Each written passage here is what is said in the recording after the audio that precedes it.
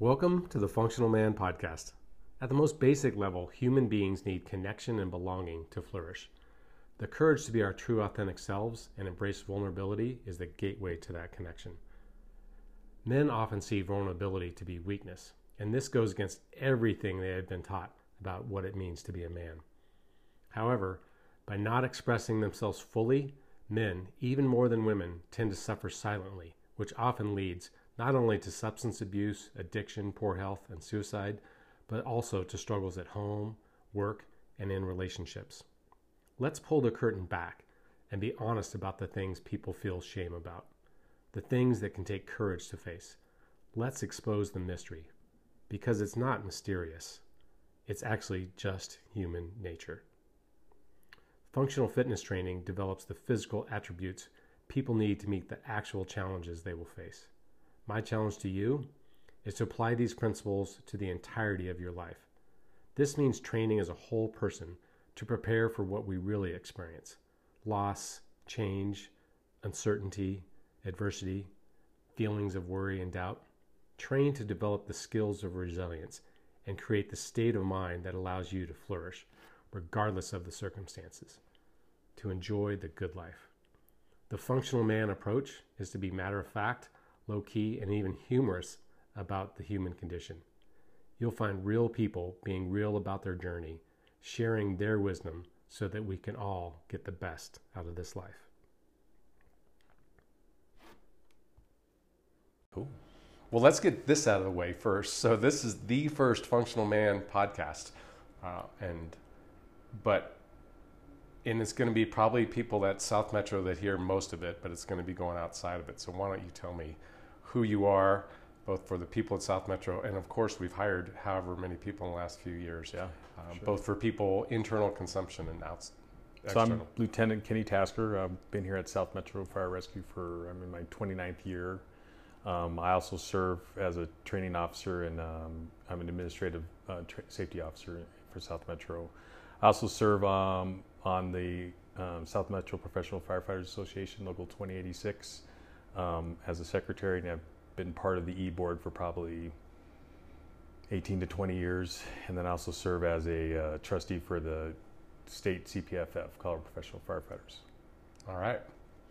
I think a couple things of note to me is that being on the E-Board, you're obviously involved with policy, but also very intimately with discipline.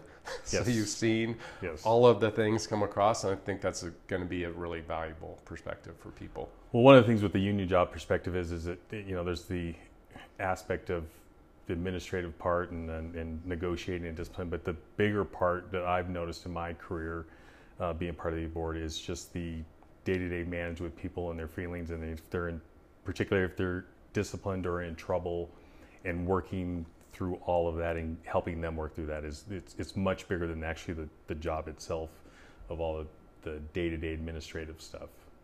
So helping people deal with the Yes. outcomes and of their actions, or their responses to their actions. Yeah, and I was thinking about, we were talking earlier, I was thinking that of all the disciplines I've set in over my time, I can't think of a time where somebody that was sitting across from me didn't have something going on in their personal life. Yep. And I tried to think, like, it was just one time thing where the guy got in trouble, but there were probably lots of things that built up to where they end up getting in trouble or did something outside of their norm for them. Or maybe their bad practices became their norm and they didn't know that. Interesting. I'd go right to, so for South Metro folks, they're familiar with that stress continuum. And if they're not, I'll put it on the website, but that's describing those people in the orange or the red, right? Yes. They have all those habits Yes. that were kind of unconscious. And one of my missions that I try to do through the Functional Man is help people understand what the consequences are of bad habits. Yes. And talking and making the point that what we do in the moment has more influence over our future trajectory than anything else. Very much so. Yeah, at any point we can choose to start changing our trajectory. And I think those start small. Like, people don't recognize or see those things that are happening to them, and they build up over a year, 2 years, 3 years, life changes, whether it's divorce, having kids, working 2 jobs, moving, whatever that they build up. And then all of a sudden they're at a point, they're like, man, wow, I'm at the breaking point. It just happened. And how did this happen? Because I've been so organized in my life and managing everything, and bam, it's here. And that's kind of with my life. I feel the same way. I remember saying, man, I have it good. I have a wife and kids and home and coaching and doing my job and doing all the cool things that I do. And one day it's gone. And then what happens? Yeah. You're like, and then you go through some trials and tribulations of, well, I was divorced, which was hard on me. I was lucky my kids were older. So that stress wasn't as bad, but dealing with it and then looking back at that, and you're like, man, I just gave. I thought I was managing life, and I was managing my life very well, but I wasn't managing myself, my emotions, not expressing things that you look back, you're like, wow, I had no clue what was going on, zero clue what was going on with me. So like for me, what I realized is I've been divorced as well. That was hard on me as well. And the growth I experienced after that was realizing how largely I misperceived myself. Yes. Like I had no idea. And I look back on it, my dad was a good dude, but he wasn't particularly emotionally engaged. He just didn't have that skill. And I largely learned what it was like to be, or what it was to be a man. And I'm doing air quotes. Yep. From all my peers, right? And we didn't know any better.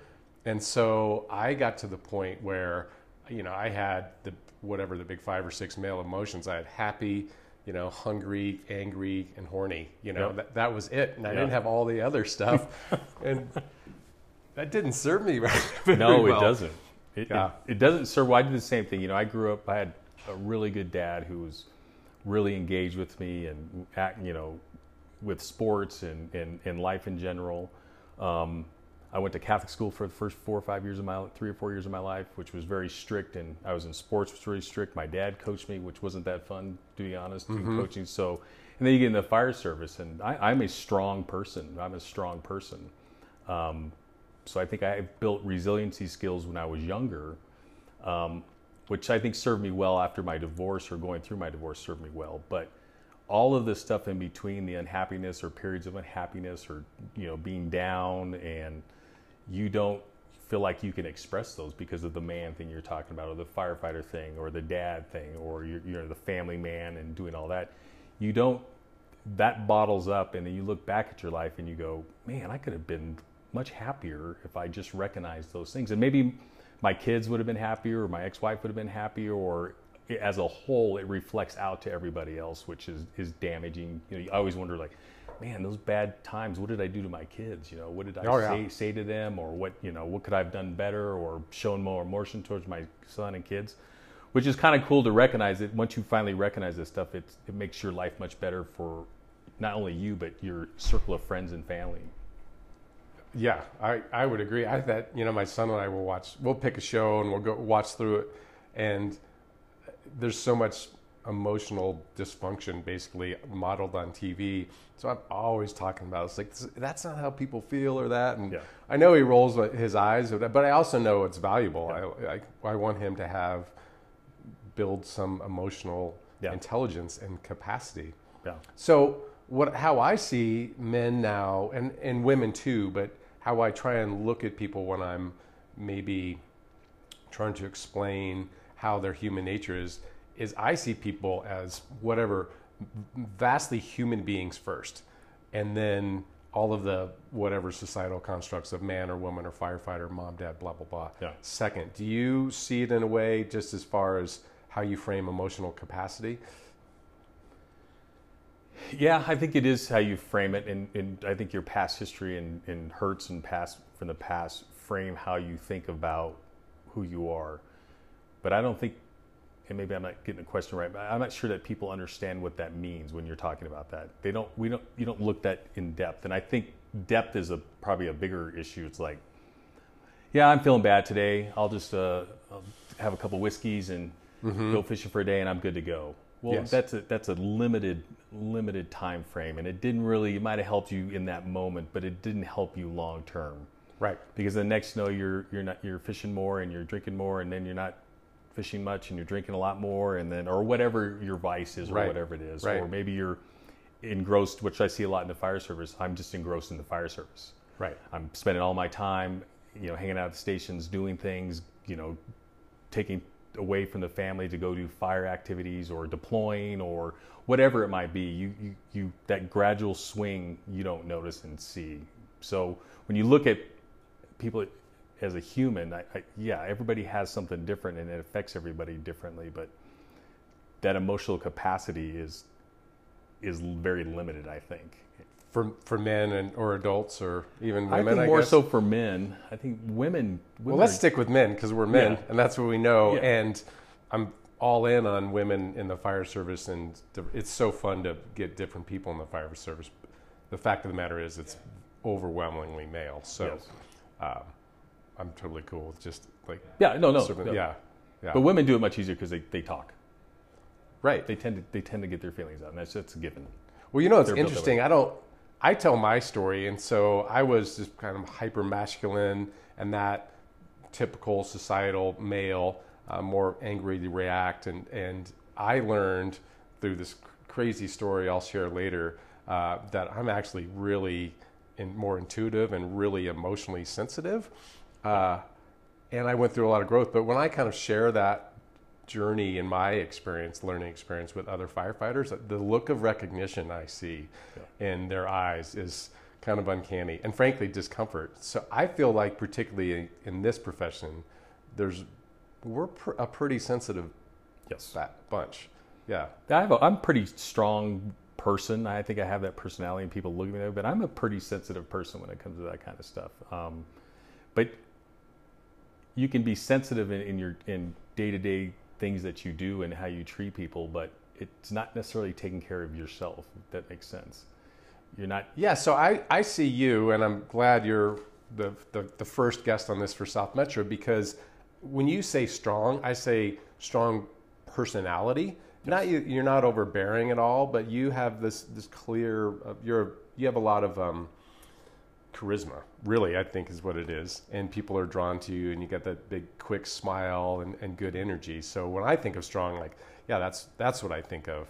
And also, as we've talked, you've been agile because you have been broken, for lack of a better word, and then come back. So what I find interesting, I remember talking to a younger officer about like how to approach your crew and how to help themselves through like the aftermath of like a very emotionally stressful call, maybe a pediatric arrest. And his reply was basically he would encourage like emotional expression in his crew, but he didn't want to do that. And the reason he didn't want to do that is because he felt like he was going to lose control, like it was the breaking of a dam. And then what happened if we got a call? I wouldn't be able to get it back. So I see that really prevalently. If you, like, the one thing when you say that, I'm not built that way to where when I as an officer, obviously we have responsibilities and a lot of responsibility, whether it's in the station on calls and dealing with people or crews that you're dealing with. But I never looked at it as I'm okay. Like I was always humbled and okay to share my stories with people in terms of like, oh man, I messed up on that or like that. Because in the long run, it doesn't really matter. And I always say, if you're doing the right thing, you're more. I've never been in trouble for doing the right thing here. But I think guys have the persona that they have to be this strong person. I have to follow the law. Like if I'm asking you how you are after the call, am I asking you that because I really care, or I think there's an issue, or am I doing it because it's a checkbox that I'm supposed to do as an officer?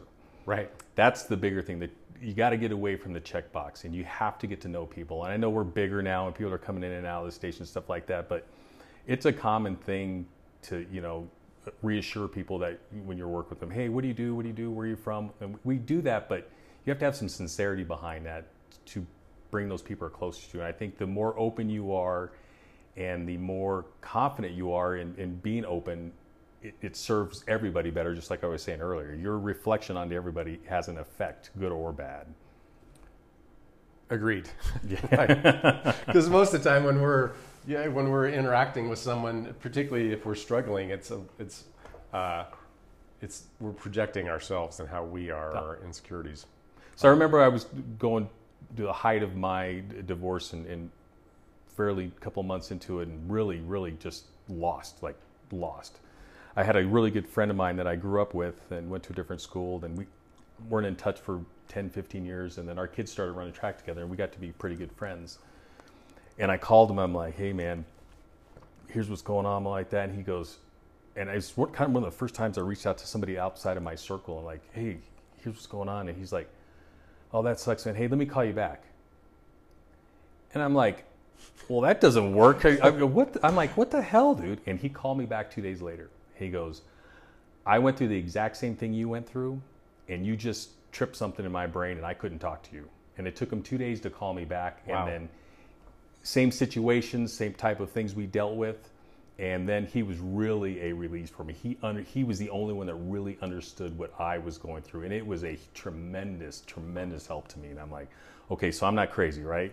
Right. This happens to, and you see it happen to other people, but you don't, if you never engaged with that person and you really know what's going on, because we're quiet, we're strong, we're in the firehouse, I'll take care of it at home, I'm a big guy, I can do it. And in reality, it's not. People try, and then that's when they fall off the cliff. And that's when things get really, really bad and start tumbling for them. Yeah, I think there's so many analogies. Either they're adding, another rock to their backpack, or the pressure's building up, and not to get clinical, but what you were talking about earlier of, there's something challenging experience, then I'm going to go fishing and have a whiskey, and then so that's coping. And I think it's helpful. Maybe tell me if I'm being too academic. So coping are things that we do to reduce our discomfort in the moment. Yes. And we can have healthy coping skills, so things that energize us and recharge us, and we can have either like unhealthy or unskilled coping skills. And I would pretty much throw like drinking or numbing, but coping skills are a short-term thing we do to get through, and so that we can, because as your friend, he had to listen to that tough, he was triggered again, he had to work through it, and then he helped you work through your pain. Yeah. So like you got through, I know I did, like you just had to work through the pain of the loss of your wife and loss of your family, and go on. You absolutely. Yeah. You can't avoid that. You can't avoid that coming. shit. Right. And I think what people get in trouble is they said, I'm going to cope, and they keep kicking the can down the road, and it adds up. Yep. Right. You and I were just in the presence of someone the other day, right? And it was like, oh yeah, that added up, and now it was a challenge.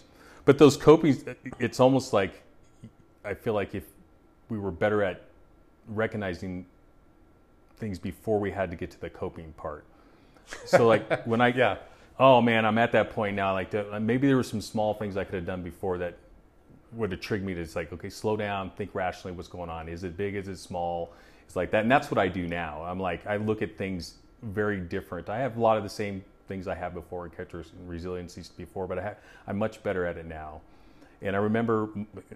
So you're better at like being honest appraisal of what's going on. Yeah, I'm like, what is going on? Deal? Is this a big deal or not? Where maybe everything, like, that's not a big deal, and I brush everything off. It's not a big deal. Nothing was a big deal. And I'm like, well, this is a big deal. Let me just sit down and look at what's going on now and take care of it now.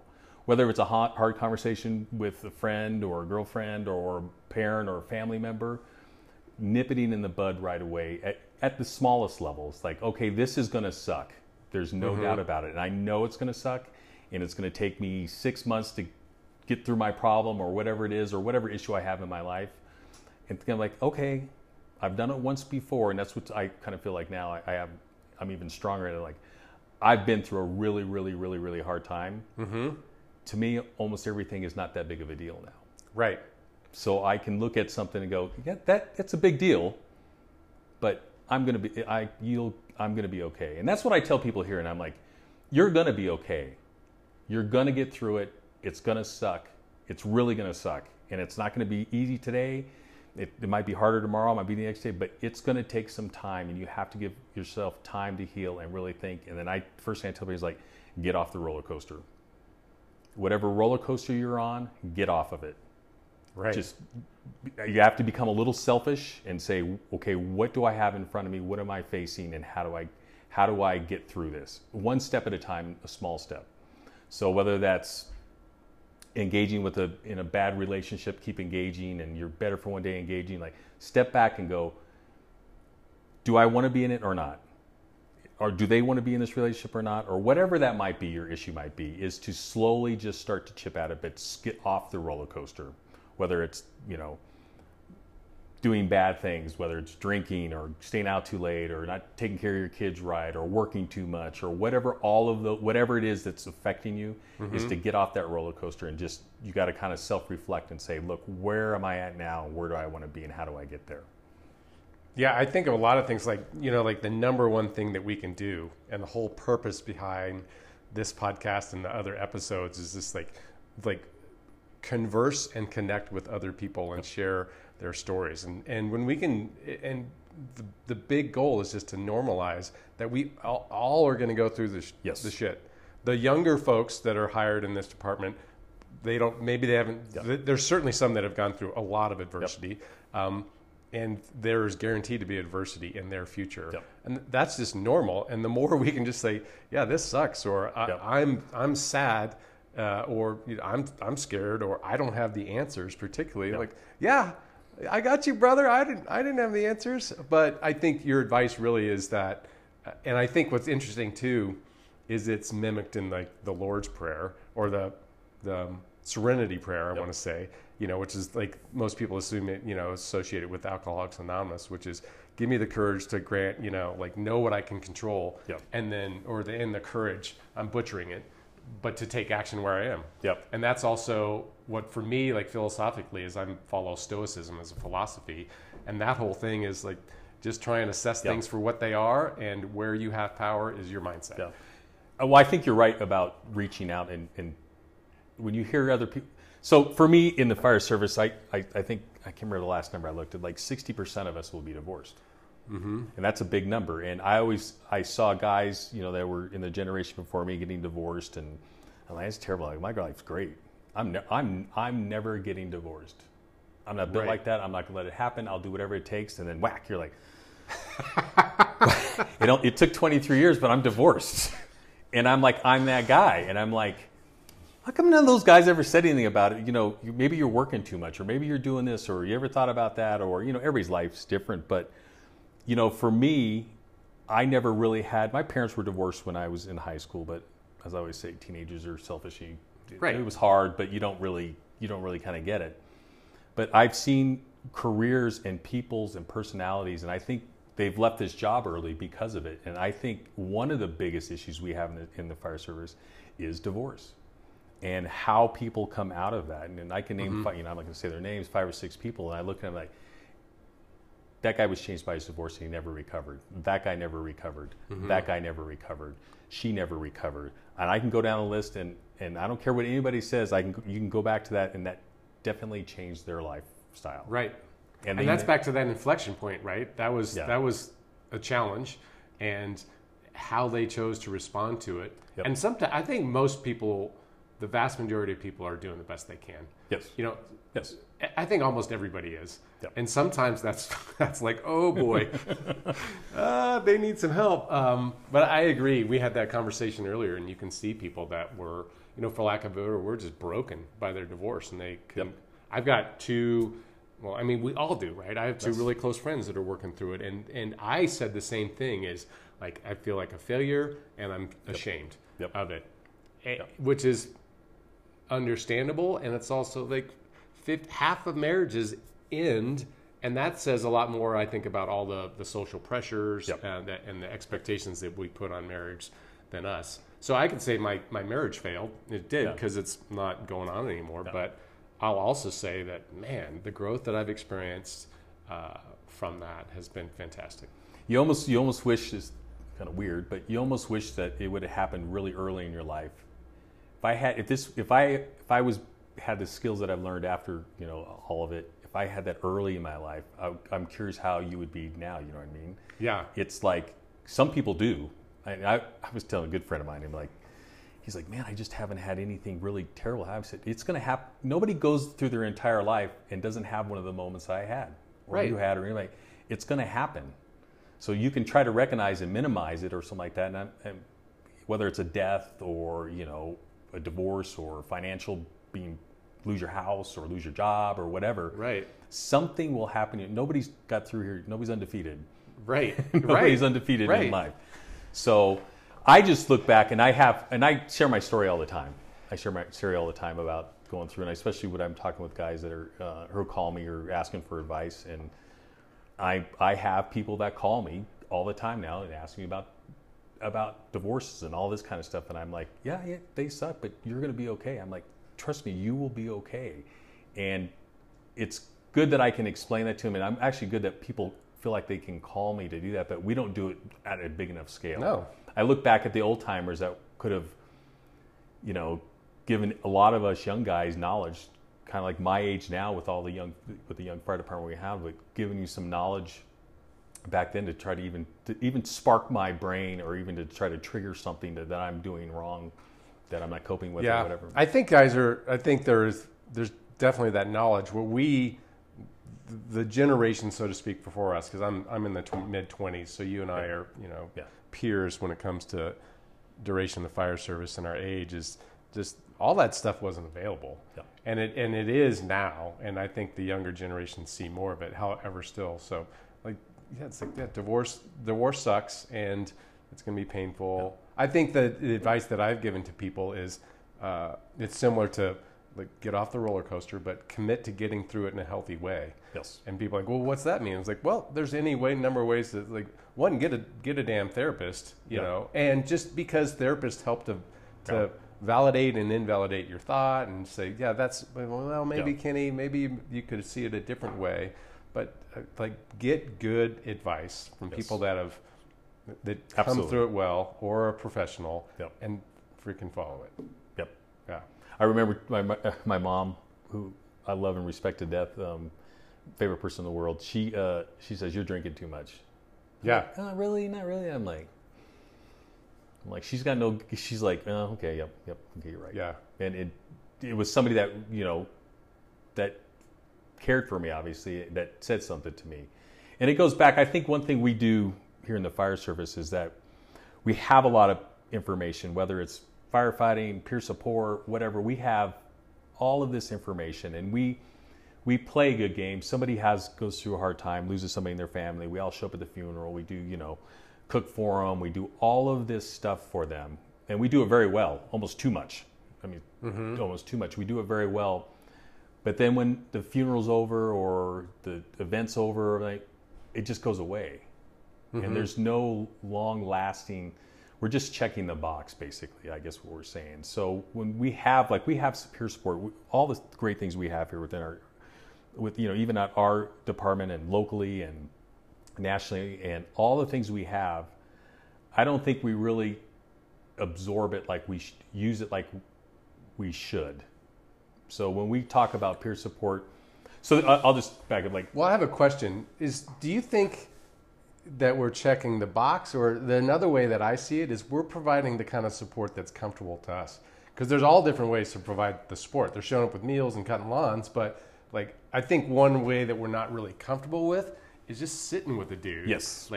This sucks, and people will tell me or ask me on the peer support team, what do I say? I don't know if there's anything right to say. I'm like, buddy, there's no right thing to say other than, Kenny, dude, I feel bad for you. This sucks. Yep.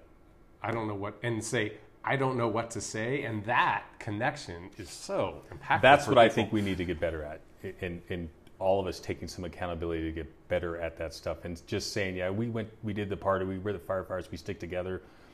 That's a great part of our job, no doubt about it. But it's a really small part when it comes to dealing with somebody with issues and problems and talking about hey, how are you doing? Are you okay with that call? Yeah, I'm good. Yeah, okay. Really? What does the hell that mean? Does that mean? What does that mean? I'm like, yeah, you're good. You're like, I'm at work with a bunch of my firefighter buddies. What do you think I'm going to say it was terrible and cry in your arm and do they're not going to do it unless they have that avenue to do that.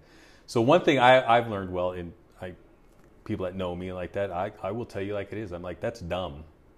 I'm like, how you doing? How's it going with whatever you're dealing with? And they're like, oh, I'm doing really good. I'm like, no, you're not. That's dumb. Give me a break. And people try to be take the sensitive route because they don't want to disrupt anything. But sometimes people need, hey, dumbass. Right. It's dumb. No, you're not. How can you be? And if you are, I'm even more worried about you than what you're talking about. Because if you think you're okay, then you're not. And I will say that to people. And I've had some lashback, and somebody's sitting there, I'm like, and they sit on it for a while and think about it, and they're like, I've had guys call me say, "You're right, man. I'm jacked up." Well, and your mom, right? You're Yep. drinking too much. Yep. When my wife told me I was drinking too much, I'm like, whatever. Yeah, all these things you look back in hindsight, and if there's any number of ways to approach it. I think it's much better for people to say, where's your head at? And then really, if you want to know, if you think someone's struggling, you can't say, hey, you're struggling. It's like, tell them about when you struggled. Yep. Or at least say, man, on that call, I was thinking about like my kids, or I was thinking about that family. And just like, we don't have to go like, hey, tell me how you're feeling. Because we, in large part, are not really skilled at that. But, one thing I wanted to get at was, and correct me if I'm wrong, but, you went through you were in the midst of your divorce, you're drinking much, you're really struggling. I tell people about laying on my kitchen floor at 5 a.m, like curled up in a fetal position, snot coming out of my nose, just blowing my head off. And that whole thing, like, I know what I'll do. I'm going to go to work, you know? And I made it till 9 a.m. the first time, and I made it till, I think, 10 a.m. the second time. And, man, I was literally, I had that crying going on, snot's coming out, and Rob Keller, who people know, but he was a good guy. He was a variable guy, but he's like, get in this truck. And I just, I was completely broken. And I was at work, and more than a dozen guys saw me in that state.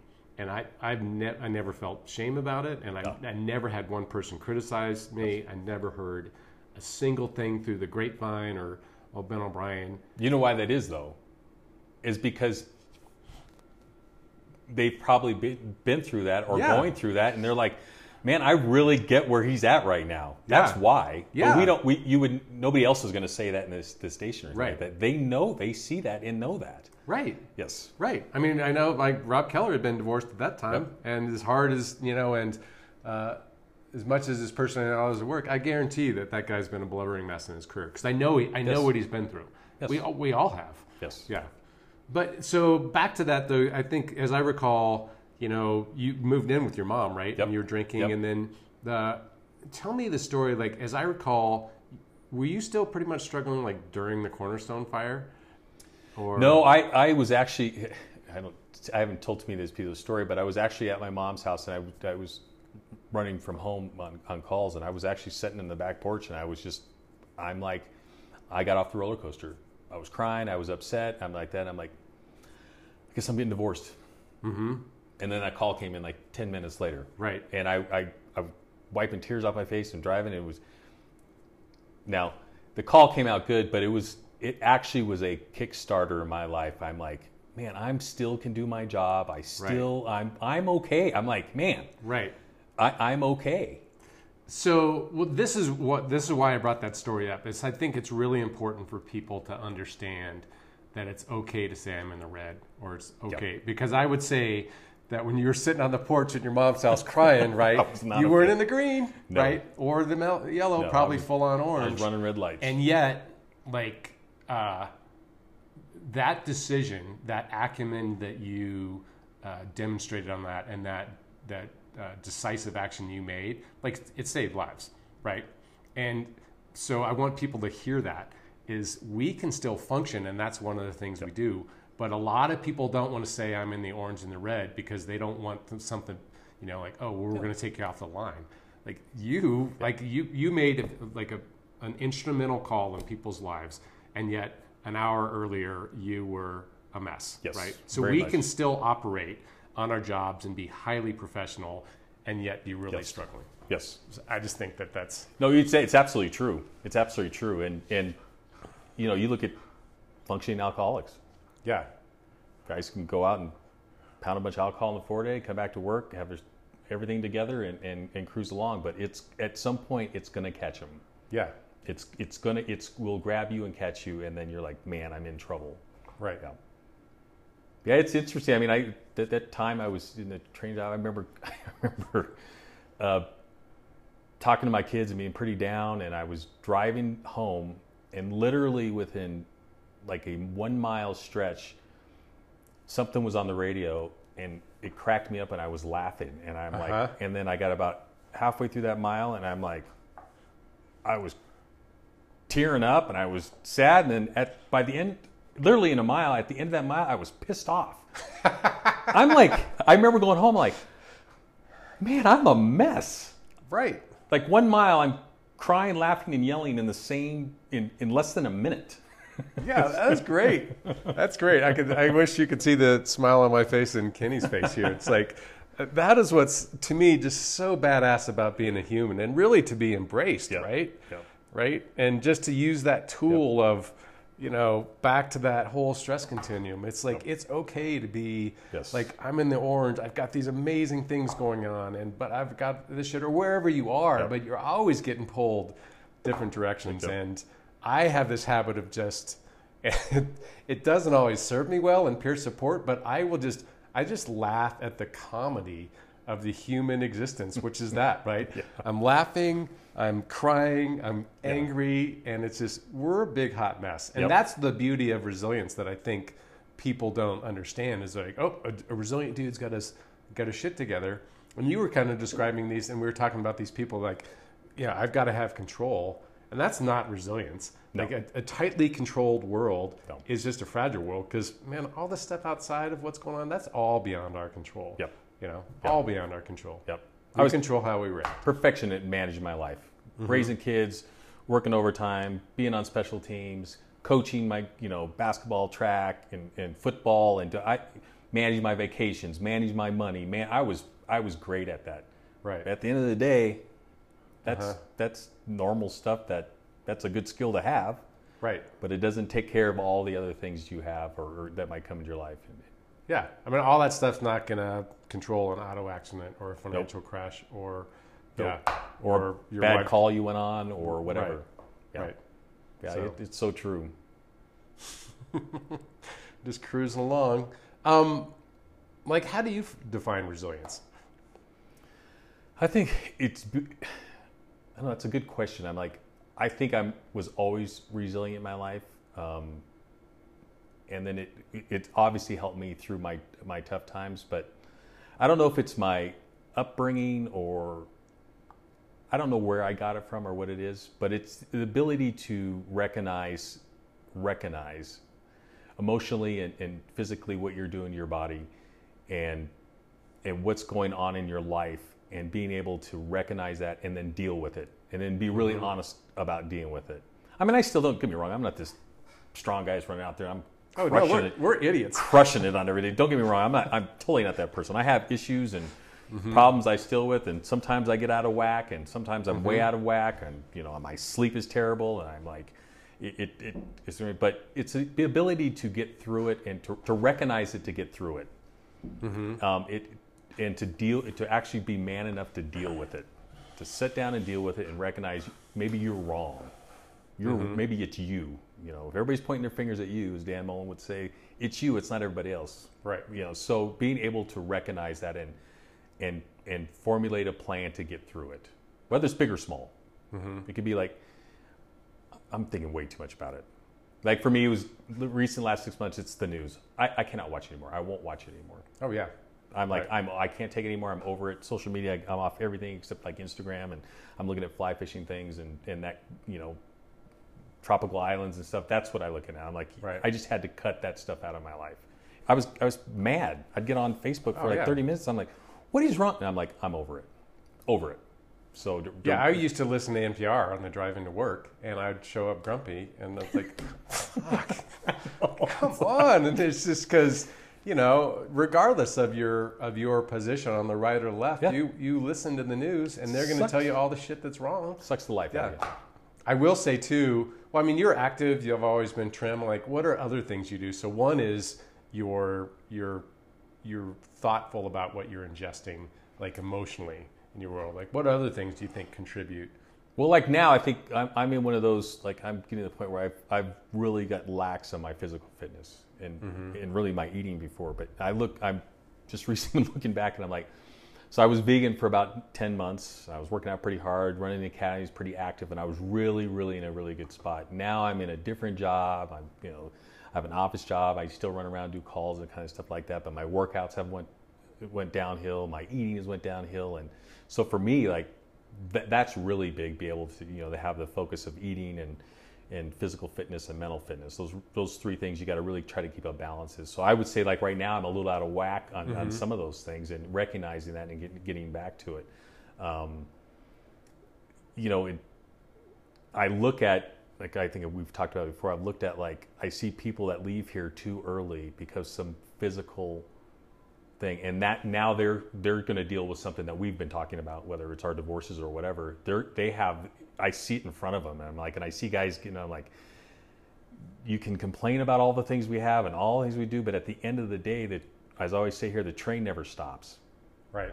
It never stops, and if you don't recognize your physical fitness or your eating habits or your sleep habits or whatever those are physically, they will catch up too. Just like everything catches up at some point. And if you want to have a long career here, your physical fitness and your mental capacity to handle challenges has got to be top.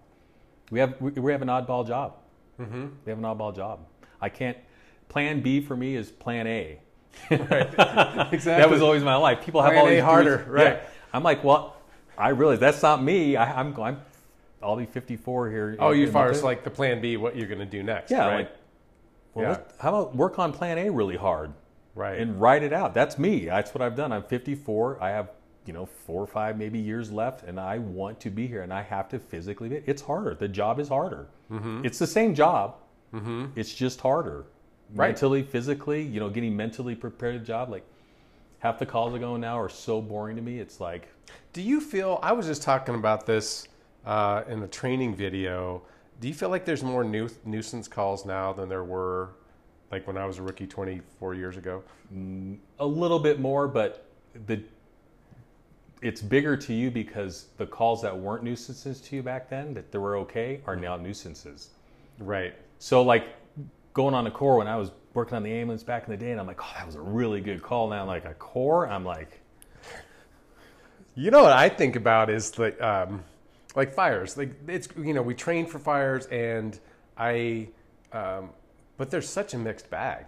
Yes. At some point now, early in my career, I'd roll back in the station, come in off a shift, and you'd smell the smoke. You're like, oh, sweet, there's a fire. And now I roll in there, and we're so much better in the last few years. But it's like, ooh, that stinks. That smells like toxic to me. I still want to run them because I train so much, and I really want to be in that crucible of applying my skills. But my perception around those things, and so for me, I show up to work to serve all the other people around me, and sometimes those are citizens, and a lot of times they're my crew.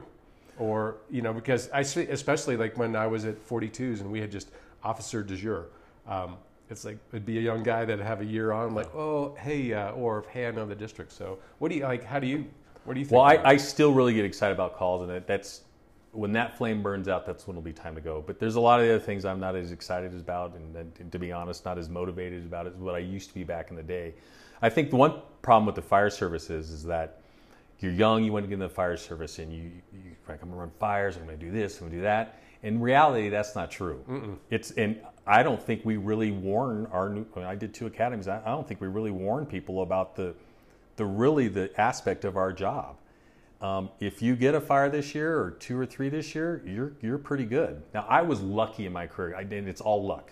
Mm-hmm. My second day on the job, I went on a triple fatal, and it was the second triple fatal I'd been on. I'd been on one when I was up in Westminster working on an ambulance, and I've been on 7 fatality fires. I found people in fires, and it was early in my career. I went on a plane crash into the water with people, and my first year, I'm like, mm-hmm. Yep, this is it. Yeah. And then I got sent to 36s, and I'm like, there's deer running across the street, and I'm like, this is not my idea. And my perspective is very different.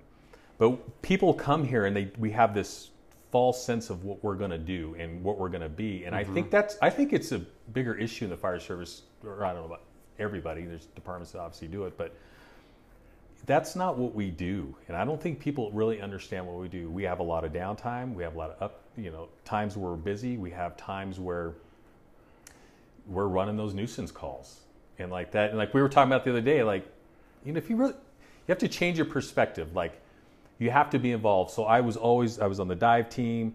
I started a little bit on the wildland team, was on the USAR team for 13 years because I wanted to go on the big call. I wanted to do all that. And I got to do that. I put myself in positions to work at busy stations to do all those calls. And like, I was a safety officer, which is the mecca of running good calls. That's all you do. Right. And then I go back to the firehouse and I'm like, we got another lift assist? I'm like, where did these come from? And I'm like, this is boring. It kind of ruined me a little bit. I'm like, I had to get back to perspective of like, this is what we do. This is what we've always done. We help people. We help people. And whether it's turning their water off So we had a great call the other day, engine 11, 6:30 in the morning, something like that, went on a lift assist, and, old couple, guys on the floor, we pick them up, we move them in there, and the wife's trying to troubleshoot, we're trying to help her out. And my lieutenant, he said, hey, if you need us to come back and help move your husband into the car so you can drive him to the doctor, just call us.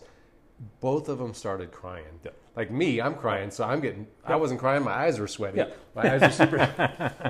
But it was just like, this is what we do. We help people. And that was super gratifying. So I think for me, what I've learned is when you can broaden your scope, your perspective of what you're doing, it's like, we're just here to help people. And, some people like really don't. They're like, they're not. Well, Dan Mullen was really good at I really resonated with him, and he's a good friend of mine and was my mentor, and he's one of my favorite people of all time on the fire department for a couple of reasons. Mine too.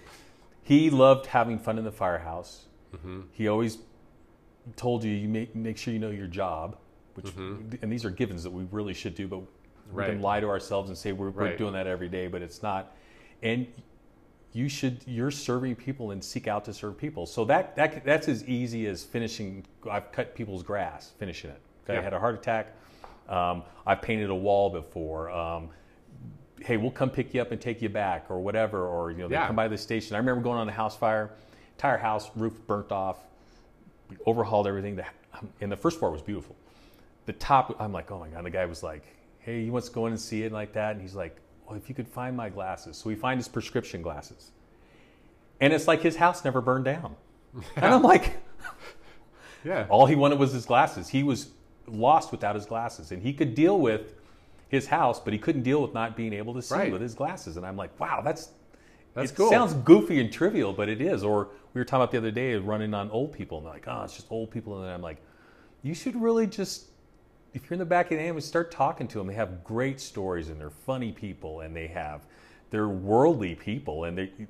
But if you don't seek that, or frame your mind to look at calls differently, or if you're bored and we don't ever do anything, we just run medical calls, well, be the first one to start the IV.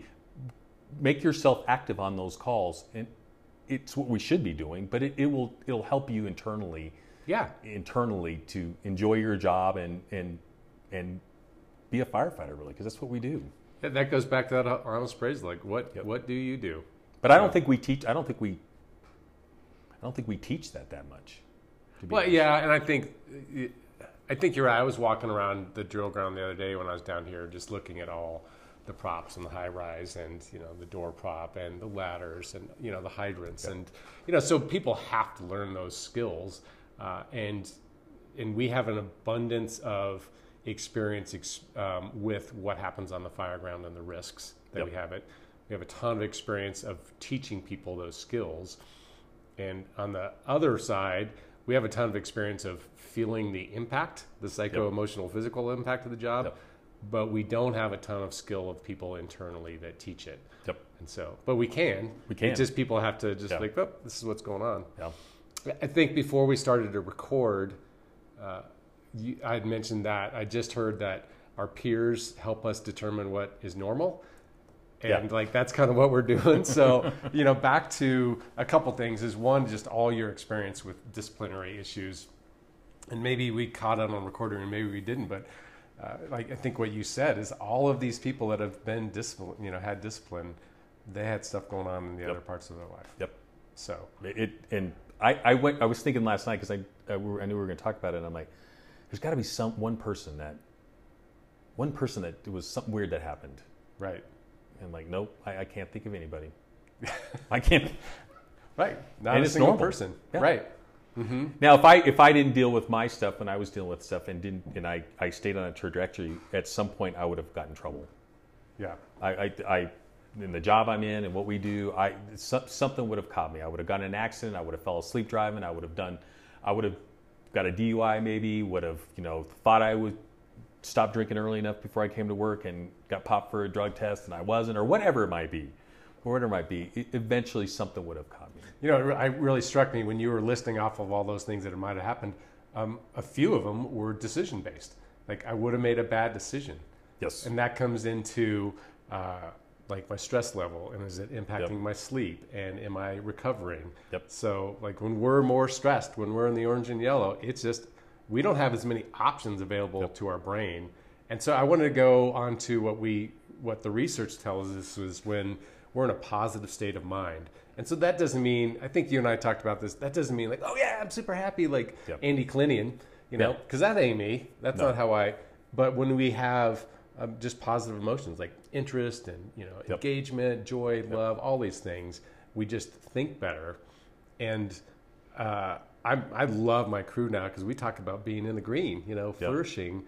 But on other crews that I've seen or other people, there's kind of this like, oh, what's that? What's that green stuff? We're not green. We're firefighters. So what's your perspective on that? Been there. Been there.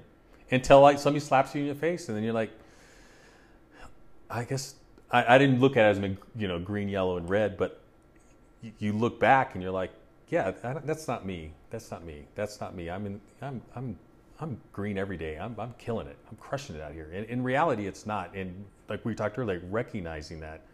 And you can say it all you want, and people are going to believe you whether or not. It doesn't mean you're tough or you're weak or can't do your job or go save a baby or whatever. It doesn't mean that means nothing.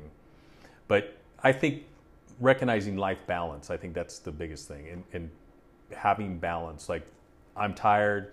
I can make an extra $1,000, $1,200. I could do that, and I could do this. I can work more. Like, what is your work balance? When's the last time you took your kids fishing, or went and hit the ball, or just hung out at the house? Right. You know what I mean? Right. Literally, just being home sometimes is it.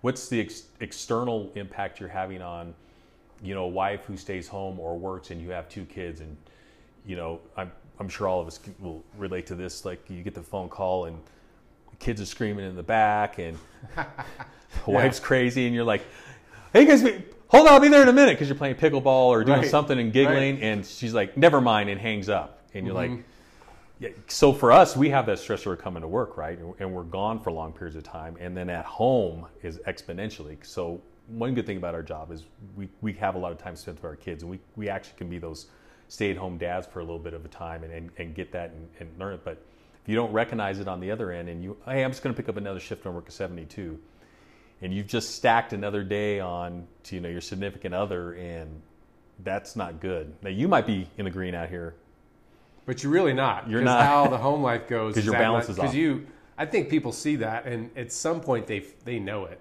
Like some people are probably disconnected enough they don't. Yep. But they feel it at home. Yep. They feel it at home. Yeah. Well, they're going to feel it. Yeah. You're right. They're going to feel it. Yeah. When you come home and everything's in boxes. Did you ever kind of struggle with how you behaved towards your wife and your kids when you showed up after shift? Like, when you just arrived home, after getting... I think I had times and moments where I was tired, and I can't recall. I didn't struggle much with it. I had my kids, my ex at the time shared, so I'd come home, get the kids. And I had my son when he was young, and then he got older and he was in school, then I just had my daughter. So it wasn't like overwhelming. But the one thing during the day I got worse. I think during the day I got worse. That was big. So I had a guy tell me when I worked up on an ambulance in Westminster, working the modified Kelly and burning the midnight oil, working in between days, just working hard, like working on an ambulance, working, 19, 20 calls, like working, like staying. I wish you stand up. And I was like, man, I'm tired. And he told me, he's like, worst advice ever, by the way. He's like, don't let sleep affect your life. Get over it. And I'm like, is the worst advice ever. And I'm like, okay. And I did that. I'm like, I'm not tired. I did. And now I still struggle with sleep, and I have to still struggle with sleep. I'm like, you get 4 hours of sleep. Get up, go to. I'm like, and it's not good. The older I get, it really affects me. Like and I'm getting older too. I'm like, where was I going? What am I doing? And I'm like, you don't think right. You don't process right. You don't think right. You're not motivated. You eat bad. You don't work out. You get sluggish. And all of a sudden you're watching 2 hours or 3 hours of TV, and you're like, that's what sleep does to you. So that advice, it powered through me when I was young, and it was good. And I was young. Because we have a lot of reserves. Yeah, we got lots. You're like a little kid running around. But now when you get older and your kids are older, it's terrible advice. It was terrible advice. That's the most prevalent issue at South Metro. And I think all departments is sleep. Yep. But what I see though is a lot of airplane mode. So we were talking about sleep and how prevalent that is, how poor sleep. And so what I was going to say is people say, well, South Metro, we need to change the schedule or what, and yet they're not. A lot of people, not everybody, don't invest on like what do you need to change at home to make sure that you're sleeping. Because I'm in Station 11. It's the busiest engine in the district, and I can't control that. Nope. But I go home and I prioritize sleep. Yep. I go to bed and I make sure I got 8 hours before I have to get out of bed. Yep. So it's for sure, and I think that comes back to if you can build a good structure of balance in your life and recognize where you are in that structure and deal with those whether your sleep or your work or family life is getting out of whack, of getting those back together and having, because I never thought of it that I was doing it. Actually, I did think about it pretty hard. I was a good planner at that part, but I think if you don't recognize when you're out of balance and all of those things, and recognizing all those things, that's when you get in trouble, and your sleep contributes to not recognizing all of that. Right.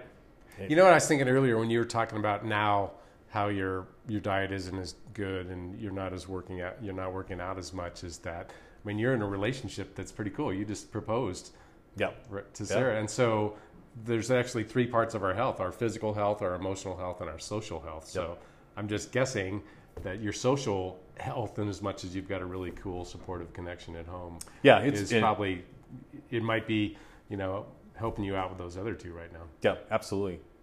And another thing, when I tell people you're going to be okay, and I'm sure we've talked about this, you agree with this, I'm like, man, I got through this. I'm like, life is good for me. Mm-hmm. Like I can truly say that, not that it wasn't good before and I could say it before, but I'm in a very different space. I'm older, my kids are gone. I'm in a different space, but people at my age we struggle even worse at some points. Kids go leave, and you're getting older and you're tired and you're burned out, and I'm in a very good space because of what I recognized when I was struggling and got through it. And I'm like, okay, I'm going to be okay. Here's my plan. Get back to doing this, get back to doing that, and getting back to myself and realizing myself, like maybe I sacrificed too much before, maybe I don't, or maybe looking at people, man, they're struggling with some problems, which I kind of always did before, and recognizing those different things I think help out. But yeah, it's good. Life is good. It's good. Still have my issues. I told you before. What are the areas that you still struggle with? Sleep. Number one. Mm-hmm. I broke my sleep habits. Good. I think I was a decent sleeper, but when I started in this profession, and I was young, it was easy. But the older I've gotten, it's gotten bad. I've never been the same. I was telling we went deployed to 9/11, and the 9/11 call and deploying, there's a thing, but we stayed up for like 48 hours one night or one shift, and I got like 3 or 4 hours and did 60, and then had like 8 hours, and then I was up like 14, 15, 16 hours a pop, and I think I broke my sleep cycle. I don't know if you can do it, but I used to fall asleep for an hour or 2 in the afternoon, but I cannot. And then if I do fall asleep, if I hear a pin drop, I'll wake up and it's over. And I struggle with it, like forcing myself to go to bed or staying up, or I've watched every series there is on TV at 2 a.m. On TV. That's not helpful. No, it's not. Yeah. Sweet. All right. Thank you for your time. No, thanks for doing this. As always, anybody needs to call and talk, I'm always here to talk. I've been through stuff. I know people have been through stuff and help you out get there, but if you haven't been through stuff, you're gonna. You're gonna. Right. You don't have to come out in the firehouse and hug everybody and cry every day in the station, but at least take some time to recognize where you're at and really take it seriously. Yeah, just to put a wrap to it, what I like about you, enjoy your company, is, and I would like other people to see this, is we're talking about real stuff, and we're laughing, having a good time. I mean, there's times to be, I mean, sad, and like you and I both related, like sobbing on the floors, right? And living with our moms, or I lived with my sister and all that stuff. But I mean, come on, it's human life, right? I don't know why I find it damn funny, but I promise you, folks, that if you call me or you call Kenny, we're not going to laugh at you. No. But yeah, because it hurts. No. When you're in the hurt, it hurts. But we'll laugh a year or two after. Exactly. Yeah, when we get you in a good spot, but for sure. All right, man. I appreciate it. Well, thank you for doing it. Appreciate it, man. Appreciate it. All right, we're going.